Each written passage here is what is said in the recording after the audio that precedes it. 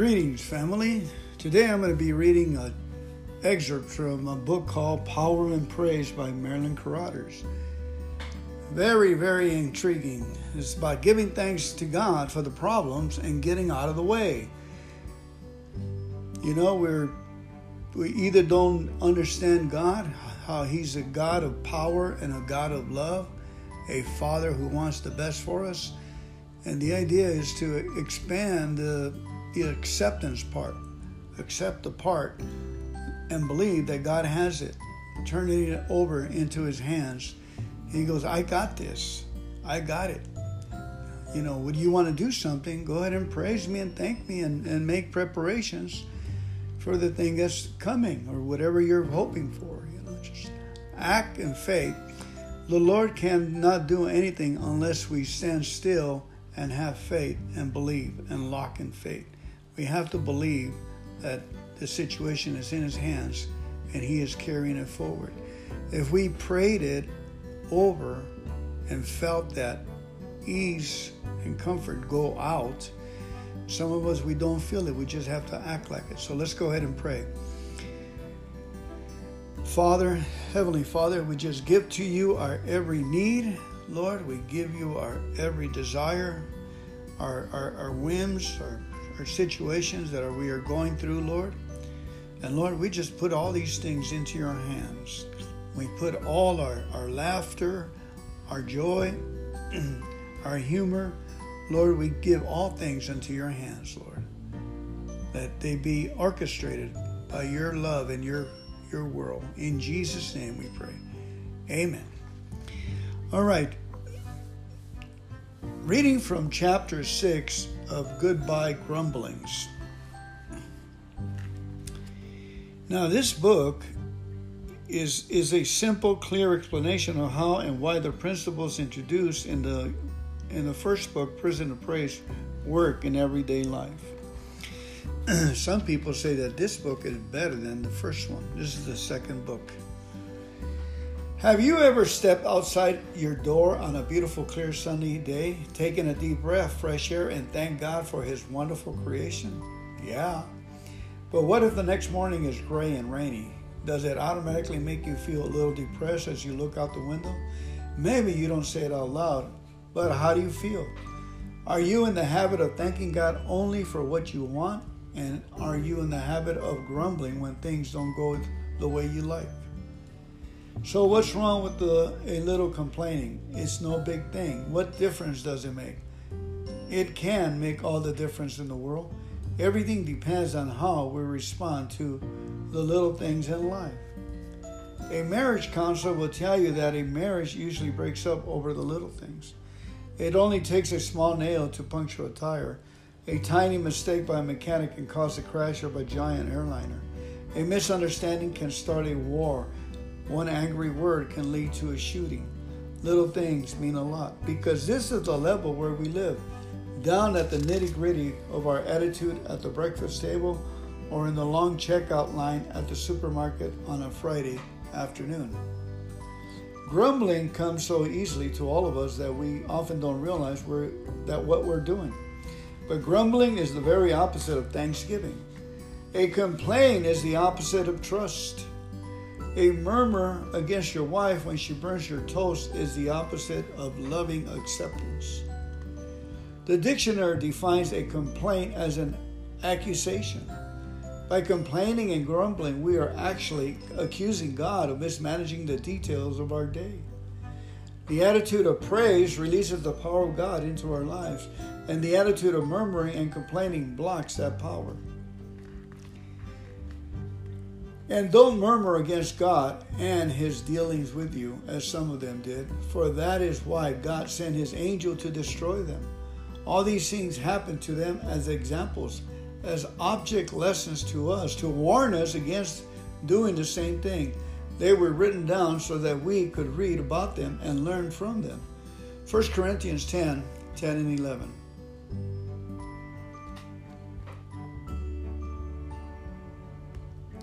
Paul was speaking about the behavior of the Israelites on their wandering from Egypt to the Promised Land. So what did they do, and what were the terrible consequences consequences? The people were complaining about all their misfortunes, and the Lord heard them. His anger flared against them because of their complaints. Numbers 11:1. Moses had led the Israelites out of Egypt, and God had given them some remarkable signs of his presence and concern for them.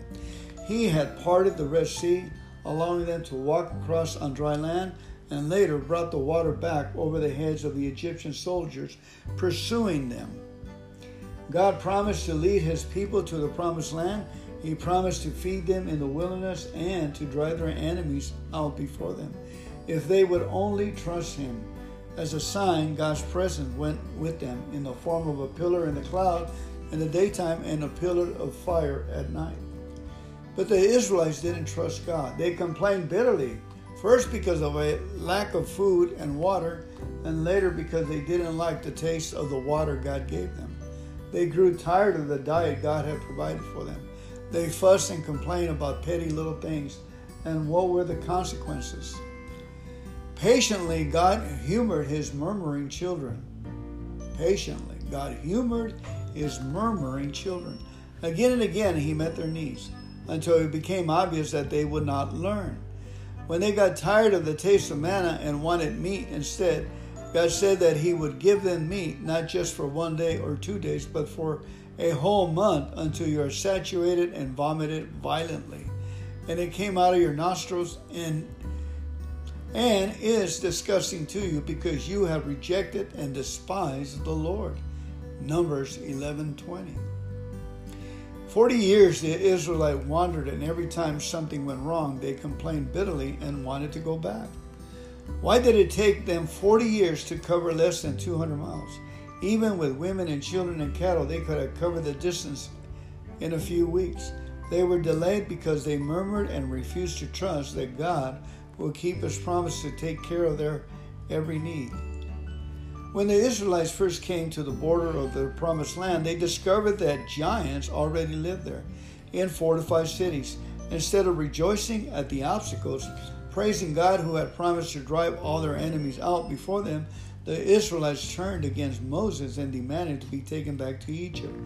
They accused Moses of having deceived them.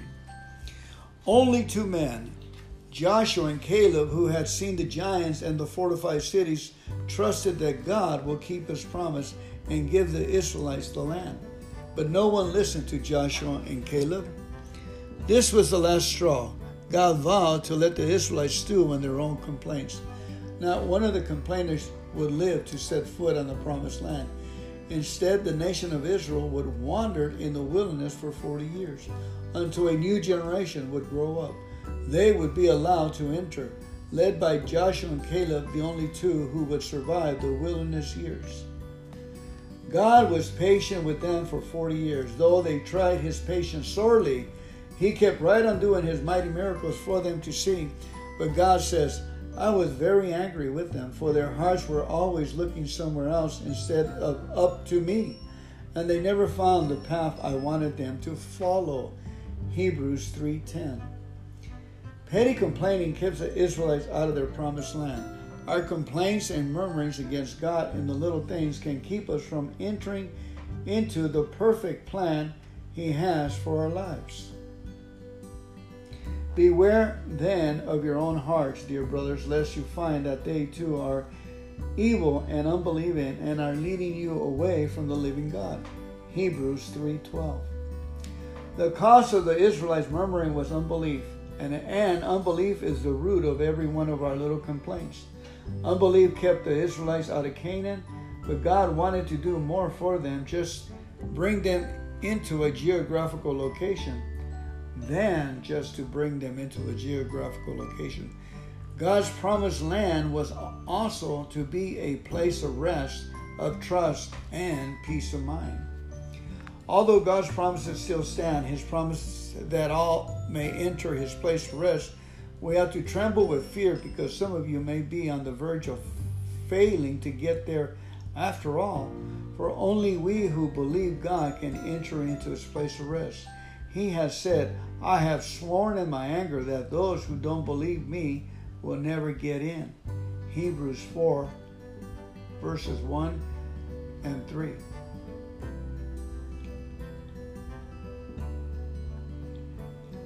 God has a place of perfect rest prepared for us, and I don't mean after death, I mean now. It is the state of perfect trust in Him that we can all enter. But in order to do so, we must give up our sin of unbelief, our grumblings, murmurings, and complaints. Unbelief is a serious offense against God. The world's sin is unbelief in me, said Jesus, John 16:9. Unbelief, like all sin, is an act of rebellion against God. We can choose to believe or not to believe. Webster's define unbelief as a withholding of belief, incredulity, or skepticism, a rejection of what is asserted. If unbelief is a deliberate withholding of belief, then we are responsible for our action, and we must do something about it. The first step in dealing with any sin is confession. For years, I had probably told myself that I rarely grumble. That is, I rarely grumble out loud. I had cultivated and maintained a smiling facade, but I was habitually a grumbler inside. Of course, as long as I didn't think I was guilty of grumbling, I never improved. I thought my kinds of complaints were legitimate. I grumbled when I didn't get enough sleep and had to get out of bed in the morning without feeling rested. I grumbled under my breath if the bathroom was messed up by another member of my family, and I grumbled over my hurried breakfast. I grumbled when things went wrong at the office and when people didn't do what I expected of them.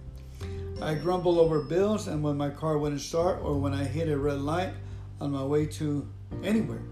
I grumbled when I had to work late in the office and didn't get to bed on time, and the next morning I started it all over again. When the Holy Spirit began to show me what the Bible had to say about thanking God for everything, I began to realize that I've been complaining for years and never thought a thing about it. The first step toward rehabilitation was to admit to myself that I was a habitual grumbler. I believe the most effective way to deal with our sins is to be specific about them. We confess them, repent, and ask God's forgiveness, and make a clear-cut decision not to fall into that sin again. We then ask God to remove the sin from us and to give us increased faith and strength to withstand temptation. At last, we thank Him for it and proceed on faith, knowing that it has been done. Once we make an agreement with God not to grumble and promise instead to thank Him for every little thing that used to make us complain, we can expect Him to go to work. Again, once we make an agreement with God not to grumble and promise instead to thank Him for every little thing that used to make us complain, we can expect Him to go to work. We can't change ourselves from unbelieving grumblers to thankful, cheerful believers. God has to do that changing. We must decide to stop complaining and start thanking and praising God. But it is God's power that works the transformation. Our job is to keep our eyes on Jesus and thank God for what He is able to do. In practice, we find that God will bring into our lives the very kinds of circumstances that used to trigger our grumbling. When we see them coming, we thank and praise God because He is using those very incidents to bring about the change in us. Before they make us stumble, now they will show us God's strength. They will serve to increase our faith. Accepting every little thing that happens with an attitude of thanksgiving will release the power of God in and through us. And we will soon experience a feeling of joy, but don't look for the feeling as a sign. Our praise and thanksgiving must be based on faith in God's word, not in our feelings. One of the things I grumbled about for years was my lack of musical talent. Whenever I heard beautiful music, I failed to enjoy it fully because it always made me wish I could play an instrument or sing beautiful solos. Then one day I was listening to a concert and the question came into mind: are you thankful that you can't play a musical instrument? I recognized the source of the question as the Holy Spirit and squirmed in my seat. No, Lord, I guess I'm not. Are you willing to be? Yes, Lord, I am willing. and I understand that this is your will for me.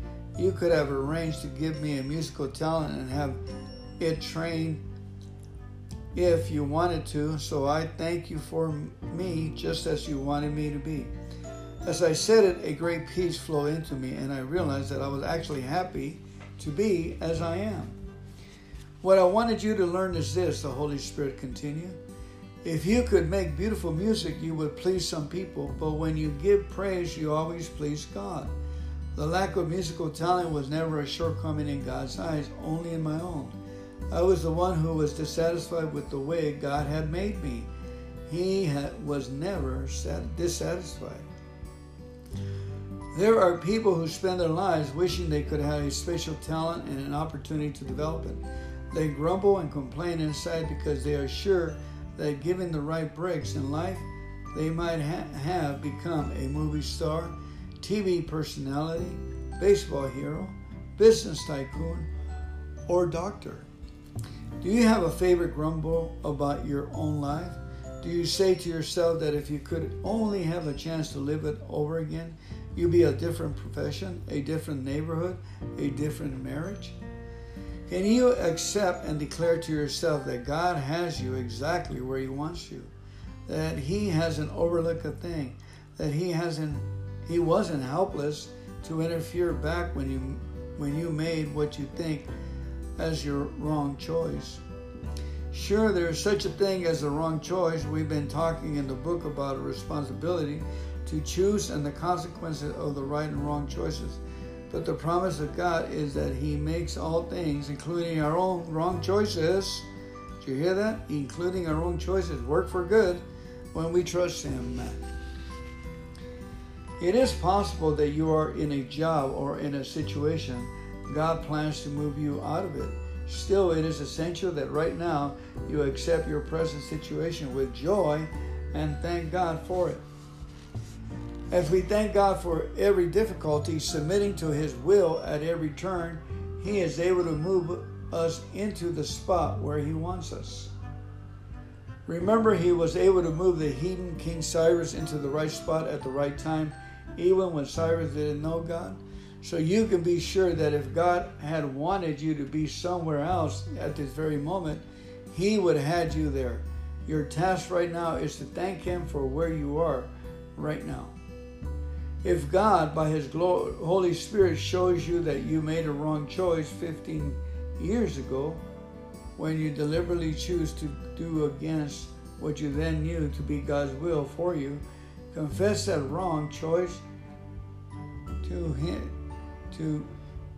to Him now and ask His forgiveness.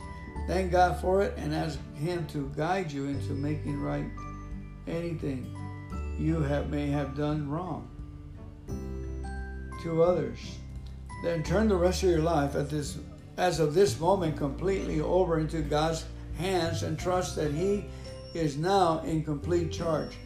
Now praise and thank Him for your present circumstances exactly they are in every detail. You may discover God's power working to move you out of your present circumstances very quickly, or you may find that God's power is transforming you in the midst of the circumstances. Whatever happens, continue to thank Him, for He is in charge. A Christian businessman made a deeper commitment to his life to Christ, and shortly thereafter found himself laid off from his highly paid job as an executive. The man searched for another job, but cutbacks in the industry made positions scarce. His family suffered from the financial stress, and his anxieties increased as the bills mounted on his prayer, and his prayers seemed unanswered. He had been unemployed for a year when he had heard me speak one Saturday night about being thankful for all things. It suddenly dawned on him that God probably had a good reason for not having led him to a job. And he began to thank God for his unemployment and for every hardship he and his family were suffering as a result. All day Sunday, he continued to praise God, and he discovered that his fears and resentments concerning the situation were decreasing. In their place, he felt genuine joy. Early Monday morning, the phone rang. Another executive wanted to know if he could go to work for him. "Yes, I am available," said the man. "How soon can you start?" "Tomorrow." "Then be here at 9 a.m., ready to start." His new job gave an excellent salary, but more important, he was in direct contact with groups of businessmen daily. His witness for Christ led one man after another to accept the Lord as his Savior. The businessman told me as long as I carried a spark of fear and resentment over my situation, I was blocking God from doing what He wanted with my life. As soon as I was able to trust Him and praise Him for my life exactly the way as it was, He was able to take over and place me where He wanted me to be. A young teacher was spending her summer vacation in the mountains when a letter was mailed from the superintendent's office telling her to report for a conference concerning next year's assignments. She didn't get the letter, and when she didn't show up for the conference, her job was given to someone else. When she returned from her vacation, she discovered that she was unemployed. Her first impulse was to panic and go home to her parents in another state. School was to start in 2 weeks. There was no job openings in the district, and she had heavy financial obligations from her college days. This young lady had just read Prison of Praise and recognized her present situation as an opportunity to practice what she learned. She deliberately quenched the impulse to panic, thanked God that He had allowed her to lose her job, and thanked Him for His perfect plan for her life. For 2 days she praised God, fighting back every temptation to despair. On the third day, a neighbor talked to her across the back fence. "You know, you really ought to be teaching in a Christian school," she said. "Why don't you call the principal of the school where my son goes?" The young teacher did, and discovered to her surprise that a position as first grade teacher had suddenly been left vacant. She was interviewed and got the job. "I know that God was able to take over the situation because I trusted Him enough to praise Him," she said. "I know that God was able to take over the situation because I trusted Him enough to praise Him," she said.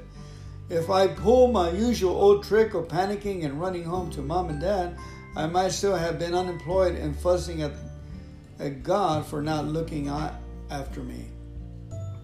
Her new job suited her far better than the old one.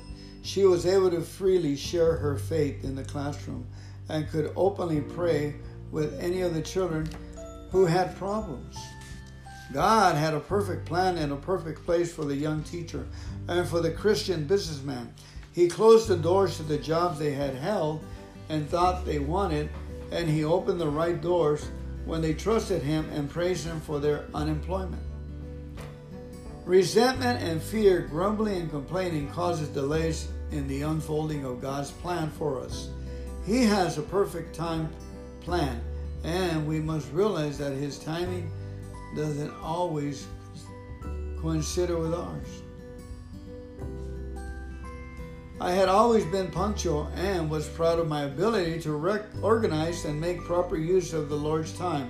Then one day I found myself on a plane en route to El Paso, Texas, where I was to speak at a convention of businessmen. I was glancing nervously at my watch. It was moving toward 2:30, and I had planned to be at the meeting at 2. Now, what possible good can come out of me being late for an engagement, I wondered.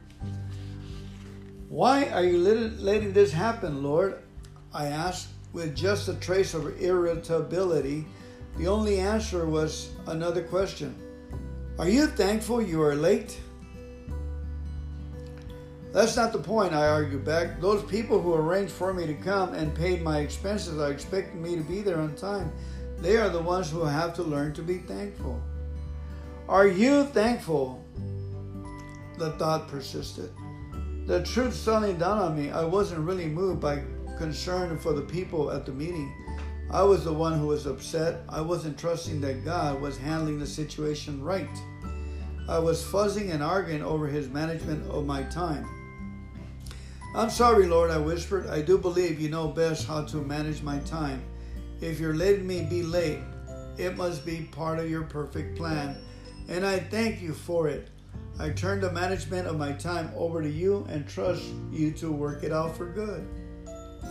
I leaned back in my seat and drew a breath of relief. My watch said 2:45, but I felt perfect peace. At that moment, the stewardess walked past. Her watch came into sharp focus before my eyes. It read 1:45. I sat up. Miss, your watch says 1:45. Are you sure that is correct?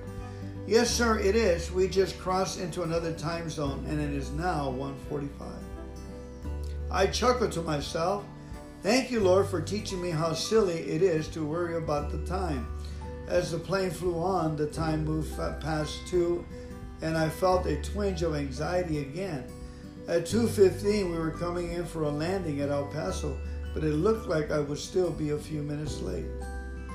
Lord, I'm sorry, I'm impatient, I muttered, but I've never been late to a meeting before, and I don't understand why you're letting it happen now. Are you thankful? All right, Lord, I said, I will be thankful. Thank you that it is now 2:20 and I am exactly where I am. When I walked off the plane, my watch said 2:25. I pulled the convention schedule out of my pocket and checked on the address, and my eyes found the time for the meeting. It said 2:30. I ran to the nearest cab. This is beautiful, Lord, I thought. You've been able to teach me a lesson about trusting your management of my time. The cab driver looked at me expectantly. Where to, sir? The El Paso Hilton Inn, I gasped. I need to get there as quickly as possible. The cab driver chuckled and pointed across the street. There it is, right in front of you. I walked through the door into the convention hall and glanced at my watch. It was exactly 2:30. The men were walking up the speaker's table, and I filed up behind them to take my seat. God's timetable is precise to the minute. How great it is to know that we're on His schedule. Release the timekeeping of your life to Him, and He will get you where He wants you, when He wants you there, if you trust Him. His schedule is good for every appointment and every hour of our lives. God doesn't force His plan on us, but if we give our days and hours to Him, it is His business to get us where He wants us on His time. That doesn't mean we can sit down on our soft seats and say, if the Lord wants me there, He'll have to get me there. I'm just going to sit here and doze until He moves me. We got to do our part, but that is not to worry about the timekeeping. We do our best, get up on time in the morning, prepare in time for appointments, and thank Him for whatever happens, even if we get delayed unexpectedly or are interrupted by a talkative neighbor or demanding child. God has a double purpose in teaching us to trust and praise Him for everything. A double purpose. It releases His power into our situation, and it draws others to Him. It draws others to Him. I once worked with a choir leader who was a perfectionist. Every detail of the music for each service was planned and performed precisely with precision. But the choir leader always performed under strain, and his tension was transmitted to the choir. They sang with excellence, but without joy. One day, the choir leader dropped in for a chat in my office. Bob, I think you would be more relaxed and experience greater joy in your music if you began to thank God for everything that happens, I said. He looked at me in silence for some time, then he said, I've been watching you these past 6 months. At first I thought you were putting on a front. No one could be that joyful all the time. He smiled. I made several mistakes with the choir, and you always reacted with joy. I don't understand how you do it, but I like to have the same attitude. We talked until the time for choir rehearsal, and Bob left my office in a hurry. He hadn't had time for any preparation, and I wondered how he would respond to the unexpected challenge. Later, he told me I was getting really tense thinking about that music and equipment I hadn't prepared when it dawned on me. This was exactly the kind of situation we're talking about. Thanking God for So I thanked him. Just then, 4 members of the choir came to the door. They were early for rehearsal and asked, "What can we do to help you get ready?" Nothing like this has ever happened in all of the months I have led the choir. I was amazed. "Thank you, God," I prayed. "You really took care of the problem quickly." The rest of the day, Bob had wandered in a half daze. He had never realized before that God was personally concerned with the details of his life, and that God's power would be released as soon as he relaxed and was thankful in every circumstance. The discovery completely changed Bob's attitude to his music ministry. The next time he sang a solo, he made several mistakes, something that ordinarily would have plunged him into despair, but instead of getting more tense with each wrong note, he offered out thanks to God who allowed it to happen. As a result, he experienced increasing joy as the song progressed, and we who listened could see the happiness radiate from his face and hear the new dimensions of joy in his singing.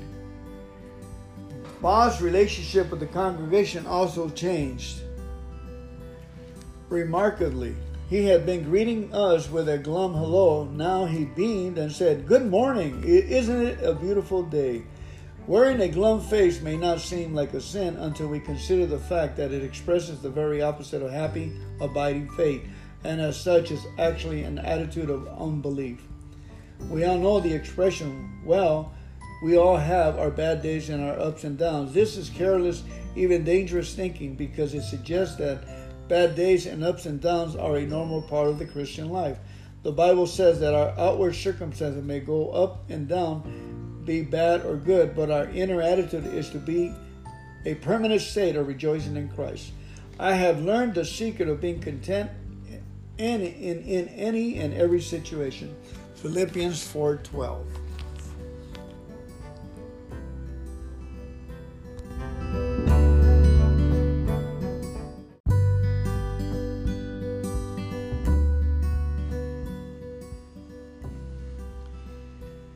The consequences of our failure to be thankful in the little things are not always apparent to us, but once I was taught a stern lesson. It was a busy morning in our chaplain's office at Fort Benning, and everything seemed to go wrong. The senior man in charge had not shown up for work, and none of the others seemed to know what to do. Telephones were ringing, work was piling up, and I began to feel impatient with the man who had not reported for duty. Of course, my attitude didn't make him arrive, nor did it improve the situation. I grumbled under my breath through most of a miserable day. The next day, the man returned and explained that he had gone to the hospital where he was told that he had a cancerous growth in his sinus. Overcome at the news, he had gone home to spend the day in bed, not caring if he ever got up again.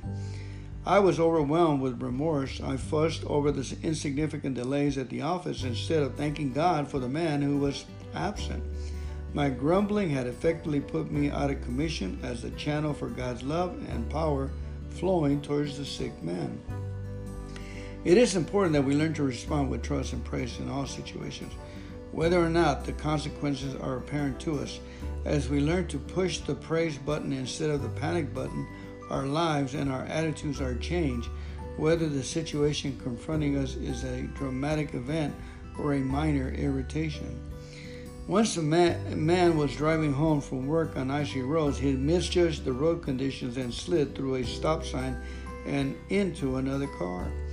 No one was injured, but the cars were badly damaged, and the responsible driver was angry with himself for having made a stupid mistake.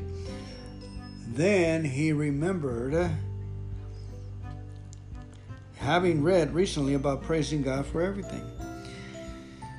So he started, "Thank you, God, for this accident." "Lord," he prayed. Immediately a silent voice whispered in his head, "Don't be stupid. You made a bad mistake already. Are you going to make it worse by pretending you're glad about it?" "But God has promised to make it work for good," he argued back.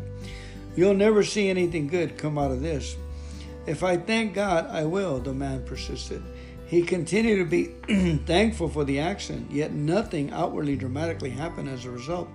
The other driver wasn't led to Christ, and no one seemed to react to his joyful attitude at the garage. So what difference did it make how he reacted? As the day progressed, something very remarkable was happening in that man. The more he thanked God, the more a new kind of peace spread inside of him. Toward noon, he discovered that something like bubbling laughter kept welling up within him. And each time he repeated his thanks to God for the action, he could feel something being released, like the untying of tight knots deep within him. He had been an average Christian, but from that day on, his life was never again the same. He had entered a new dimension of victorious living in Christ, all because of his determination to recognize God's hand in something he had first thought was his own stupid mistake and a stroke of bad luck. Another man heard me speak about praising God for everything and promised God that from that moment he would be thankful for everything that happened to him. He and his family drove home from the meeting through a snowstorm in below zero weather. They arrived home at night, and the moment they stepped in the front door, they knew something was wrong. The house was ice cold and the furnace was dead. The family huddled upstairs while the man walked down to the basement to check the furnace. He knew nothing about furnaces and had no idea what might be wrong. He stood staring at the cold, silent furnace, and his first impulse was to pray that God would get it going again. Without heat in the house, he would have to take his family to a warm shelter for the night. Then the thought came to him, "Are you thankful now?" "I'm sorry, Lord, I forgot," he prayed, "but I know you must have planned this for our good, so I thank you, God, for this furnace just as it is." At that moment, a very distant suggestion came into his mind. "Check the fan." "The fan? I don't even know where it is." "Look behind the plate on the right side," came the thought. He found a screwdriver and began removing the plate. The whole scene suddenly struck him as ridiculous. Was he just imagining things? Was the fan really behind the plate? But if God was really at work giving him this direct kind of help, he couldn't stop now, he reasoned. His fingers were numb with cold, but the plate came off, and there was the fan. Now what? He thought. Look for the fan belt. It is off. It was too dark to see the furnace, so he got a flashlight and directed the beam down the small opening in the furnace. There was the fan belt lying loose. He slipped it over the drive shaft on the fan and removed his arm from the narrow opening. The furnace remained cold and silent. What now? He prayed. Turn the furnace switch, came the suggestion. As soon as he turned the switch, the furnace came alive with happy dancing flames, and the man ran upstairs to share with his family how God had blessed him with a coal furnace. Had the man not responded to the crisis by praising God and expecting him to work it all for good, he and his family would have suffered inconvenience and hardship. The coal furnace was a God-given opportunity to learn that praise releases power and guidance of God. Following the furnace incident, the man's life was changed. He began to listen for the voice of God in all situations, and today has developed a rare sensitivity to the promptings of the Holy Spirit. His open ear to the guidance of God has made him a channel for God's power in the lives of others also. The first step was an act of faith, believing that a coal furnace on a dark, snowy night was an expression of God's loving concern for him and his family's welfare. He could have passed up the first opportunity, and I am sure that God would have provided other challenges. You and I are confronted with many opportunities to recognize God's hand in the situation of our daily lives. How many opportunities do we pass up? The results of our reaction are cumulative. With each positive step of faith, it becomes easier to believe. In the same way, each time we allow unbelief to deny God's presence and love in a difficult situation, the negative results heap up. And it becomes increasingly difficult to muster our will to exercise any faith at all. The more we grumble, the more we become entangled in the web of defeat. Many little grumbles can add up to overwhelming mountains of depression. A Christian nurse wrote of years she had spent in misery. It seems like the things always upset me and cause irritation, she said. Gradually, my life was getting more and more miserable. I prayed for God to help me, but nothing happened. I started taking pills to get going in the morning and pills to go to sleep at night. Every day began with the agony of having to get out of bed. I couldn't cope with my own housework. At the hospital, I was breaking under the strain of caring for the patients. Each day was worse than the one before. I couldn't even do little things I had been able to do with ease a few months before. I was sinking into such a depression that I prayed for God to let me die. Living was sheer hell. Then one day she read the book Prison to Praise. It was like a light of hope had been turned on inside me, she wrote. She determined to praise God for everything and made a long list of things to be thankful for, beginning with the circumstance that had caused her so much strain. The results soon began to show up. All I can think of now is what a wonderful change in my life there has been since Jesus came into my heart. I no longer have a horrible fear of failure hanging over me. Things don't irritate and upset me. When something appears to go wrong, I just look up and say, "Thank you, Lord," and it really puts a song in my heart. Whether you are surrounded by what seems to be like mountains of accumulated misery or just irritating little molehills, the turning point is the same.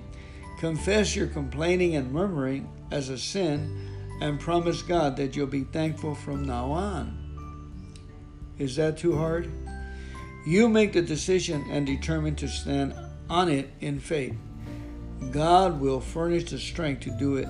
Once you make the commitment, the opportunities to thank God may come in little or big packages, but they'll come.